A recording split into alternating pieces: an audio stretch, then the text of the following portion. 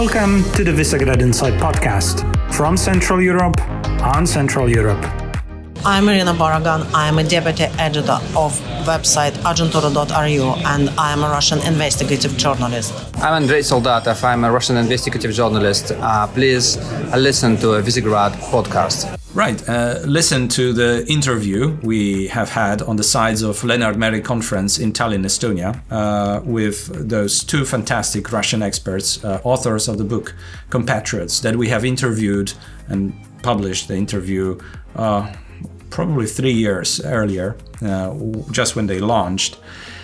But now let's focus on the Outlook, weekly Outlook by Visegrad Insight. Together with me, sitting here are Miles Maftian and Kamil Jarończyk. My name is Wojciech Przybylski. And this is basically what we think is important this week for democratic security in Central Europe. First, let me say that there were discussions and there will be ongoing discussions related to the conference on the future of Europe.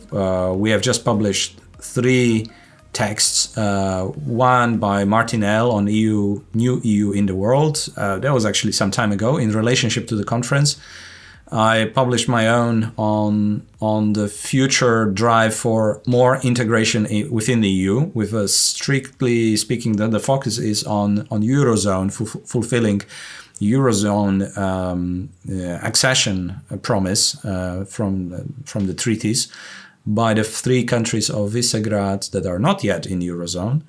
With some quotes, and after a conference we organized in Poland on this topic, you can see a momentum building up, especially also visible in the circles that were libertarian critics of Eurozone accession, and now they completely changed over the last 2 months, which doesn't mean automatically we'll change the policy as a country and the government, but there is a renewed discussion on further and stronger integration.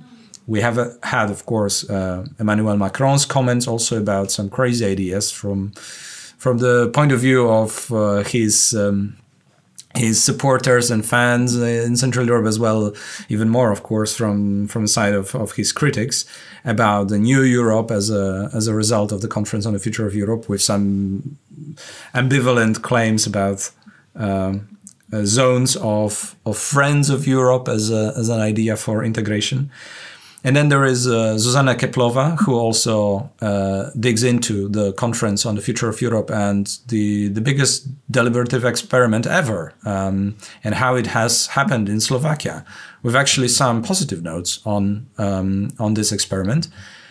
And Victoria Serdult, finally, coming up this week, the leading Hungarian journalist reporting on international affairs, foreign policy, from our partner magazine, Partner Weekly, HVG.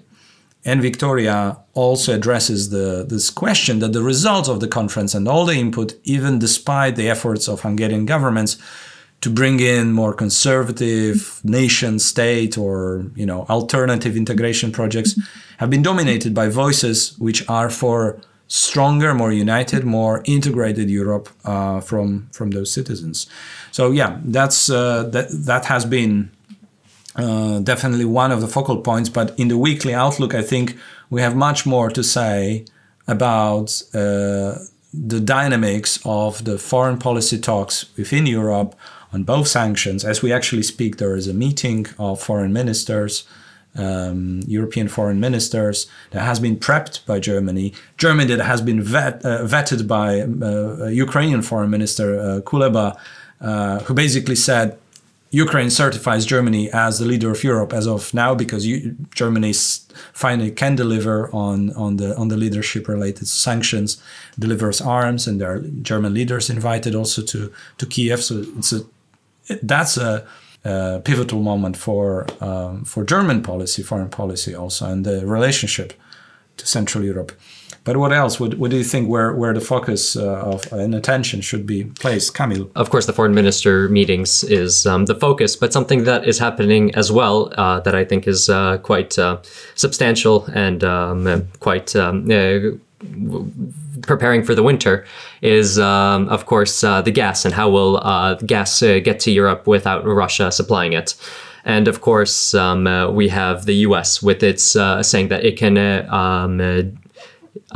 take up demand, the slack given by Russia, with US LNG. And in fact, Bulgaria took the first step, making a deal saying that it will not it can supplement its needs from the US. Poland actually had a meeting with the Polish president Andrzej Duda had a meeting with Zuzana Czaputova, the president of Slovakia, also speaking about gas and new interconnector, which would link the Polish Baltic pipe and the Polish LNG ports with Slovakia, which could bring gas from somewhere outside of Russia to Slovakia, and of course the Baltic states are constantly talking about gas LNG imports, as well as connections with Finland, which although not gas is a small part of Finland's energy mix, still 2/3 of that gas comes from Russia. So having a Finnish Baltic connection would also be is also important. And wow, how much it builds into the 3 Seas initiative agenda of connecting the region north-south with exactly interconnectors and bigger infrastructure energy projects. And we're going to be, actually, I have to advertise that element too, we're going to be in Riga at the Civil Society Forum focusing on democratic security. The Civil Society Forum is an attachment, or is an add-on, as a build-up of the 3 Seas initiative, something that we advocated for last year with our Foresight report on that topic. Mm-hmm. So we are very proud also to influence the agenda of the regional format. And President Levits of Latvia invited us. Basically, he got inspired by this idea. And we're going to meet with a lot of stakeholders from civil society and civil society leaders to discuss also these issues further. So we'll report back from Riga to you also where many of our teams and fellows members will participate. But let's go also to the other topic. I mean, energy security, fine, and all important. The diplomatic effort and as we said, a Ukrainian role in it was extremely important and interesting. And at the same time, there are individual countries' responses that got us worried about let's call it the democratic setup of how do you respond to some of the Russian the communication or strategic communication related to the war in Ukraine, to the invasion by Moscow. And Miles wrote a really strong and impactful piece that we see also many in certain countries disagree with. But I think, Miles, this is for you now to explain why we put so much emphasis on this topic of banning or not banning the Z symbol. This is seemingly a growing debate across Central Eastern Europe. Yeah, it's a debate that certainly won't be going away anytime soon as well. And it's a debate at the time when emotionalism is very high. And this is one of the elements that when you're applying sort of legal measures in this way, you want to make sure that you're not doing so in a very emotional response as well, right? So this is something that when you talk about democratic security, you also have to understand that there are practical security concerns with this too, right? So essentially what we saw in April, Germany banned the Z symbol from public displays, and then a lot of other Central Eastern European countries did the same. But when you're trying to understand a ban, you want to sort of figure out what the underlying legitimate reasons are there to actually understand this. And this is essentially what I did even in my thesis. So this is kind of a pet project of mine in a sense too. I'm very aware when there is banning happening, when there is freedom of speech, of expression, different democratic rights like this actually being used as a sort of method to restrict them for the actual reasons of having democratic security, or in this case, practical security concerns. Miles, this is exactly. I mean, this is a field you've studied. You've studied strategic consequences of different response to let's call it the non-democratic discourse in a democratic setup. How to respond to that, how to react to that. But just let's exemplify that. I mean, Yes. I think the most interesting element of response I've seen so far is when there is a display of that symbol, and it's a visual communication, which is, we should remember, it's much more powerful than any podcast text. Yes. If you see some visual representation of an idea, that speaks to you much more. And then what I've seen, it was fascinating to me. A couple of guys started to play with it, Right. to use this graphical representation, to put it as a time capsule. So by kind of drawing a green line, connecting the extreme points of the Z, making it look like there is time running out, and definitely playing and ridiculing the whole idea. Right. Which then, what's the use of doing that if the Z symbol is banned, and everybody knows it's banned and somewhere there in the back? But instead, what you can do is transform it and really make it a battleground. And we've seen this even with certain symbols in Poland as well, right? Yeah. Taking symbols that were often understood or seen as, let's say, more oppressive or more along those lines, and then actually recaptured in a certain way to sort of fight against an idea. So what you're pointing out is very important. It's a question of where do we retain militancy? And in this case, okay, let's be clear. We know that the Z symbol is a very powerful symbol. It's meant to actually spread these sort of extremist viewpoints, but it's always this question of where will it end, right? And what is sort of the most effective means of this when when you're restricting such fundamental rights, and the output of that isn't necessarily getting rid of extremist ideas. So where is the battle here? And I think precisely in what you've pointed out, those are the areas where we need to be more militant. And it will be actually more effective to do this, as opposed to having a legal response where you don't know where the line ends. Because even in Berlin, what ended up happening by the end of it is that they then banned Ukrainian flags at the 9th of May celebrations as well. There are also very powerful arguments from the liberal tradition against cancel culture and, of course, and all that we've seen. But now, let me again point you to this article that banning Z symbol is a very bad idea by Miles Maftian. Go back to our website if you're on whatever device you're using or a computer machine, and read it. It's going to be also translated and published in several outlets across Central Europe as a guidance also for defending freedom of speech and helping to nurture the culture of liberty among especially editorial groups and people who are focusing on writing and journalism. So we do recommend that. And now let's move back. Move back in the interview that we just recorded in Tallinn.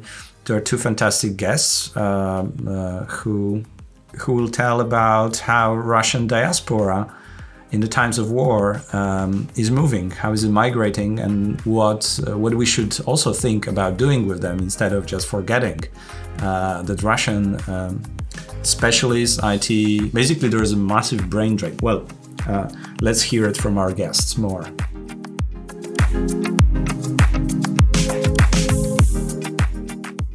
Guys, I'm so happy that we meet here in Tallinn, Estonia, at the Lennart Meri conference. And I recall the last time we met in Ferrara, in Italy, at a festival by Italian magazine Internazionale, when you just published the book on compatriots, on the Russian migration and the ways the Russians find themselves in the world. And just now you published an article in Foreign Affairs, also on the 4 types of migration, of the contemporary migration after the invasion of Ukraine. First, let me ask you, where do you live now? First of all, thank you for having us. And right now we live in London, actually right in the between 2 plaques. One is to Lenin, the second one to Herzen. So it's quite it's quite historical for us. You know that when we wrote and published the book on Russian emigration, we didn't intend to emigrate. We lived in Moscow and we were going to live in Moscow. But 1.5 years passed and we had to emigrate it because we found out that we are in danger. How was it? It happened in the middle of 2020. And several things happened with my family, and then there were some personal threats. At some moment, the Russian Internet Censorship Agency, which is also in charge of media licensing in Russia, canceled the license for our website. And it would be a problem, but not such a big problem, if they didn't provide a reason for canceling the license as a death of a physical person, meaning the founder of the website, meaning me. And we took it as a real threat, and several things also happened after that. And finally, in September 2020, we left Moscow. I'm happy to see you in good health and traveling and actually sharing your input and understanding of how Russians now migrate and what happens to Russians. In the Foreign Affairs article, you're describing these 4 reasons, and also you're trying to paint a sociological picture of the Russians, including the numbers. So let's start with that. How many Russians have migrated because of the war? Well, first of all, the biggest part of the new Russian immigration, they are IT people. Mostly really good IT specialists who used to work for Russian companies or for Western companies. Some of them work directly for Western companies, because now, thanks to globalization, actually you can be based in Moscow, in India, and work for some company in the United States. And this category provides the biggest number of refugees. We are talking about 150,000 people, with probably 70,000 more projected for the next month. I'm sorry, but you're calling them refugees? We are calling it because these people are the main reason why they decided to leave is that the war started, and immediately lots of rumors started circulating that Putin might announce a general mobilization, which means that many of these people of IT specialists might end up in the army, sent to Ukraine to fight. They didn't want to go to the army to fight in Ukraine, to die there for no reason. And also they were extremely worried about their kids. And also that their kids might be drafted into the army. So that was the main reason why so many people who were not politically active decided to leave, and why they feel that it's because of the political developments they need to leave, not because of economic reasons. Mm-hmm. Since the war started, a lot of people had left Russia. We know for sure that according to official statistics, the government statistics, 100,000 IT people left Russia. But it might be that very possible that much more people left. But there is a biggest group of immigrants. These people, they are not political. Our book, their competitors, it is about political immigration, yes, about opposition politicians, about independent journalists and NGO employees who have been in danger in Russia for years. But these people, IT people, they have never been in danger in Russia. I mean, politically, because they are not very active politically. They did not stand up against Putin or against the regime. But they left Russia because partly because of fear of being conscripted to the military service and find out themselves in Ukraine in the war. but partly because the new Russia, which happens to be in February this year, is not comfortable place for them, and this is not comfortable place for their children, and they're just frightened to live in a belligerent society. Again, sociologically speaking, we can call them many ways, but definitely they migrated, and they migrated to look for a better place to live, essentially. They did not change their civic engagement, for instance. Maybe not. Maybe they will, because right now they understand that until you are not engaged into fighting the regime and into political situation at all, you can find consequences. There are other three groups. Let's just paint the full picture. Are the intellectual elites that you were mentioning. There were the political or NGO activists and journalists, which are also compatriots. And can you remind me what was the also business people? Business you have people who used to work for big government corporations, so state-owned corporations, just big corporations, and they never had any problems with the political regime. They felt absolutely fine. And now they found the new Russia a very uncomfortable place, because it is already very uncomfortable in terms of economy, access to technologies, and sanctions, yes. And the problem that, for instance, it became really difficult to leave the country and get back. All of these problems, they're not really driven by political reasons. They just feel really uncomfortable. So if we talk about political people, it's mostly about the first three categories. Yeah, and which are the smallest groups, but yes, they can be impactful. But so far, and also you raised it in the book, and now you raised it in the argument in the Foreign Affairs, that it's worth investing in them because they are trying usually to find ways to influence the agenda in Russia. Now, my skepticism and my question generally is that, has it ever worked? And is it a little bit like the small group that isn't really so significant? Why should someone listen also to your argument that it's worth investing in this group?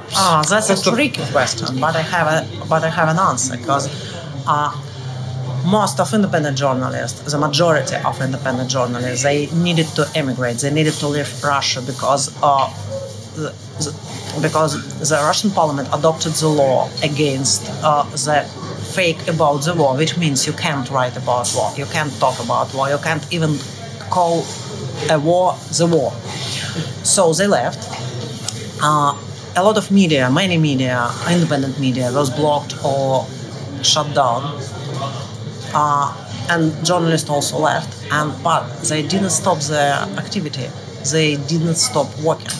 They continue, and many of them launched their own channels on YouTube. Many of them launched their own channels on Telegram, which is not only popular messenger in Russia, but which is kind of media. And all these channels, they became much more popular than work of these journalists before. And you can check, many of them have millions of subscribers on YouTube, and this is amazing. So it means they still have connection with their audience in Russia.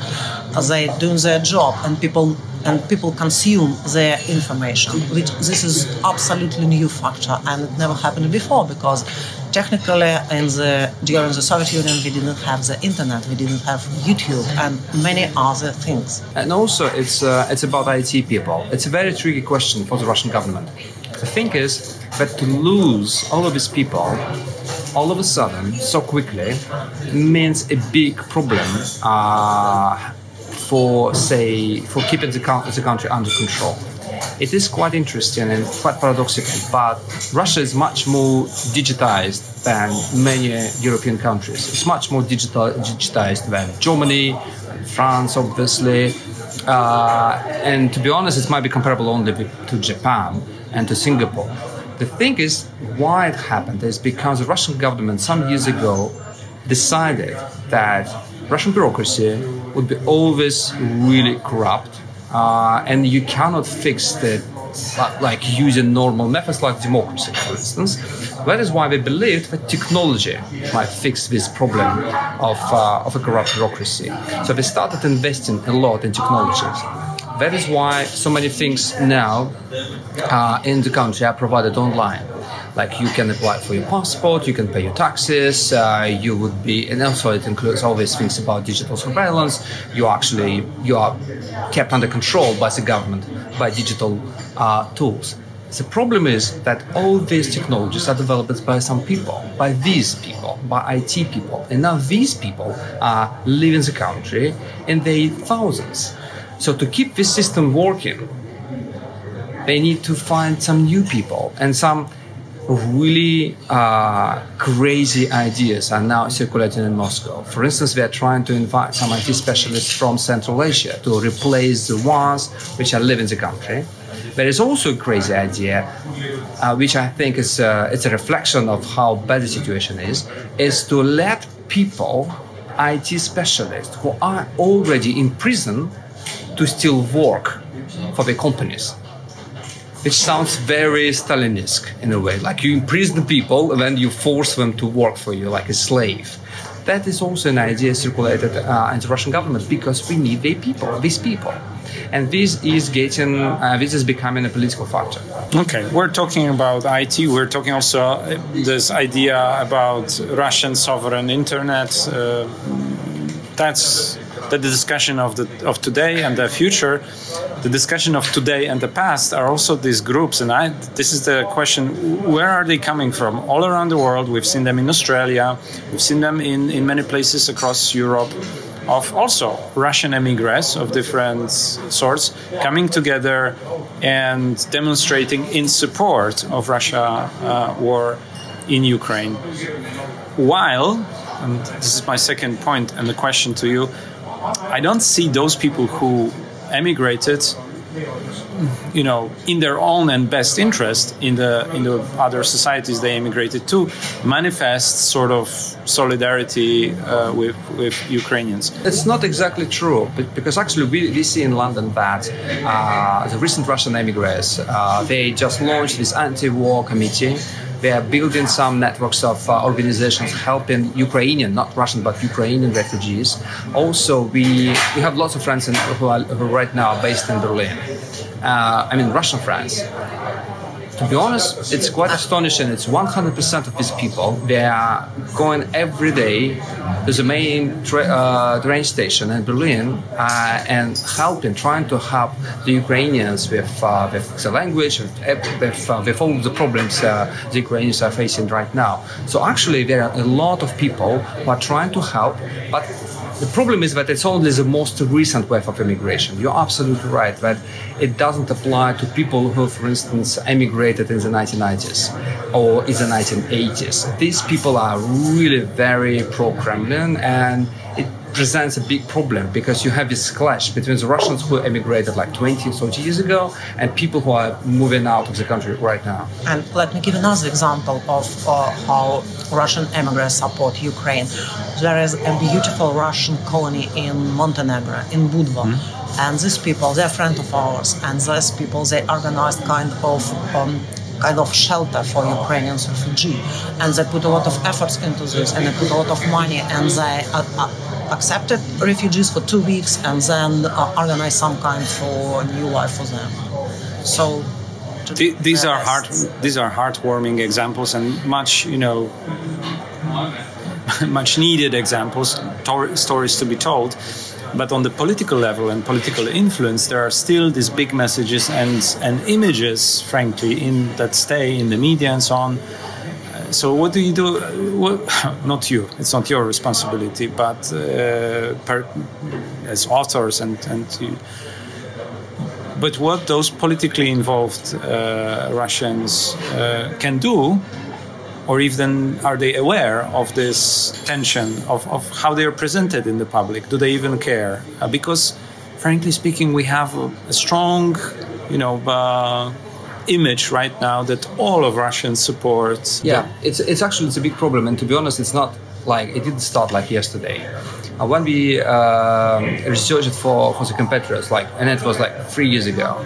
I remember what we were talking to these big names in Russian political immigration, like Kasparov, Khodorkovsky, some other people, asking them just one question: why you think and why you are not working with the Russian diasporas in the countries you are based right now, in Germany or in the UK or in the United States? Because it looked like they completely neglected these people.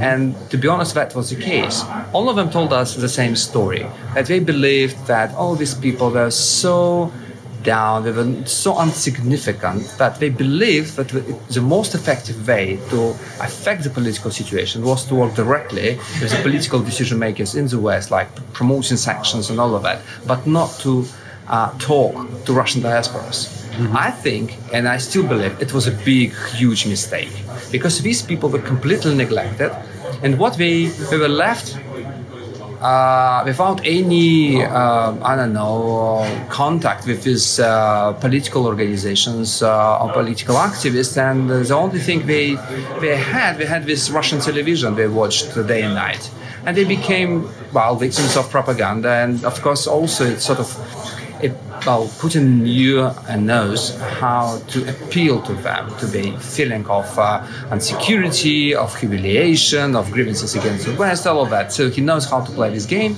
And unfortunately, the Russian political immigrations, political organization actually, opposition political immigrations, they didn't care for too long. I think a word of criticism in the proposal that you put forward, generally to make this work, you need funding, and that's clear.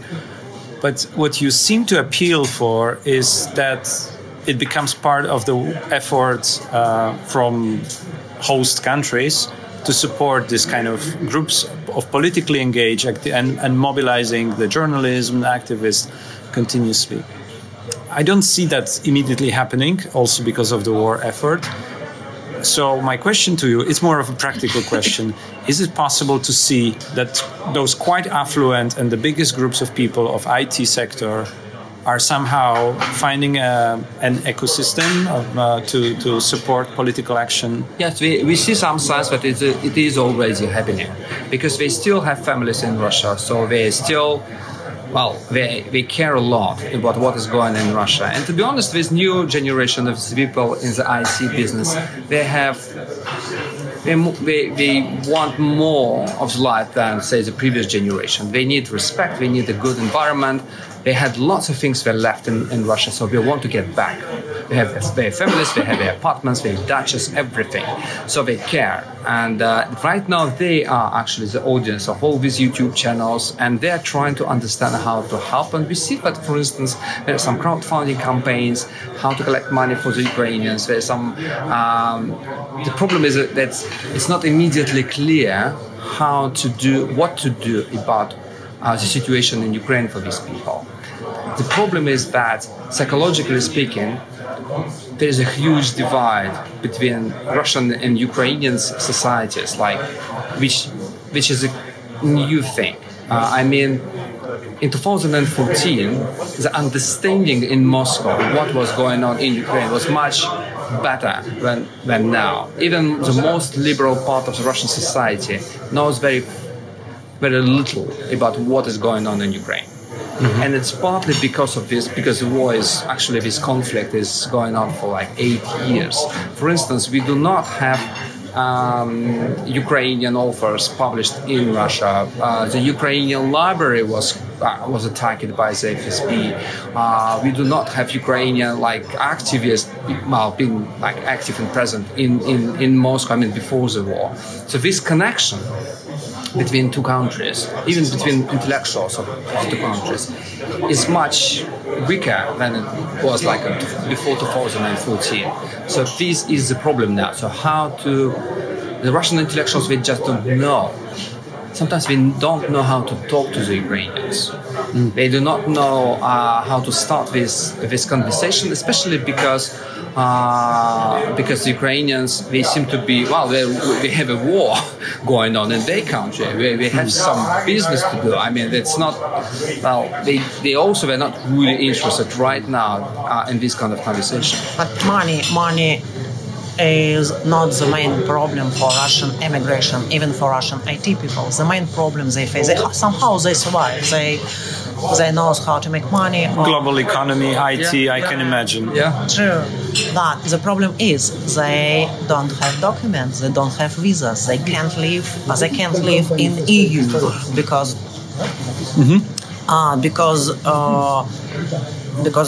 it is not allowed for them. So that's why many of them had to leave for Armenia, Georgia, and even Kyrgyzstan. This is not the best places for Russian immigrants, especially Georgia and Armenia. And a lot of political activists already faced a lot of problems with the authorities.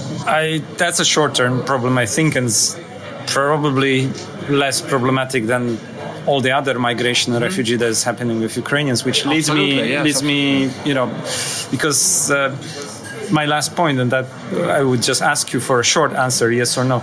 Would you agree that Ukrainians might be a vehicle for this diaspora in explaining the Russians, especially there is some interaction about, telling them the stories of Ukraine, that this connection that is broken for the last 8 years is built or rebuilt differently, but exactly through these interactions abroad right now. I think it's already happening. What actually is happening is that Russian media, independent media, which are now in exile, they are trying to send their reporters to Ukraine. They're also cooperating already with Ukrainian media, exposing some horrible stories which are happening in Ukraine. For instance, Meduza made a really good story about rapings and in Ukraine, and of course we got help from the Ukrainians. Also Zelensky, I think it was a really good thing what he did. He sit with Russian journalists and had these conversations, and then he had another conversation. So this is really good. And I think actually if we can get some progress is via this cooperation between journalists. Because the main thing, and I'm still, I might be too optimistic, but I still believe that we need to get this message through to the Russians who are still in Russia about what is going on in Ukraine. We need to explain it somehow. And of course the problem is that the Russians who are still in Russia, sometimes they choose not to know, and the excuse they use is to say, we don't trust you. But if you use trusted voices they used to trust before the war, maybe that can make some difference. I hope so.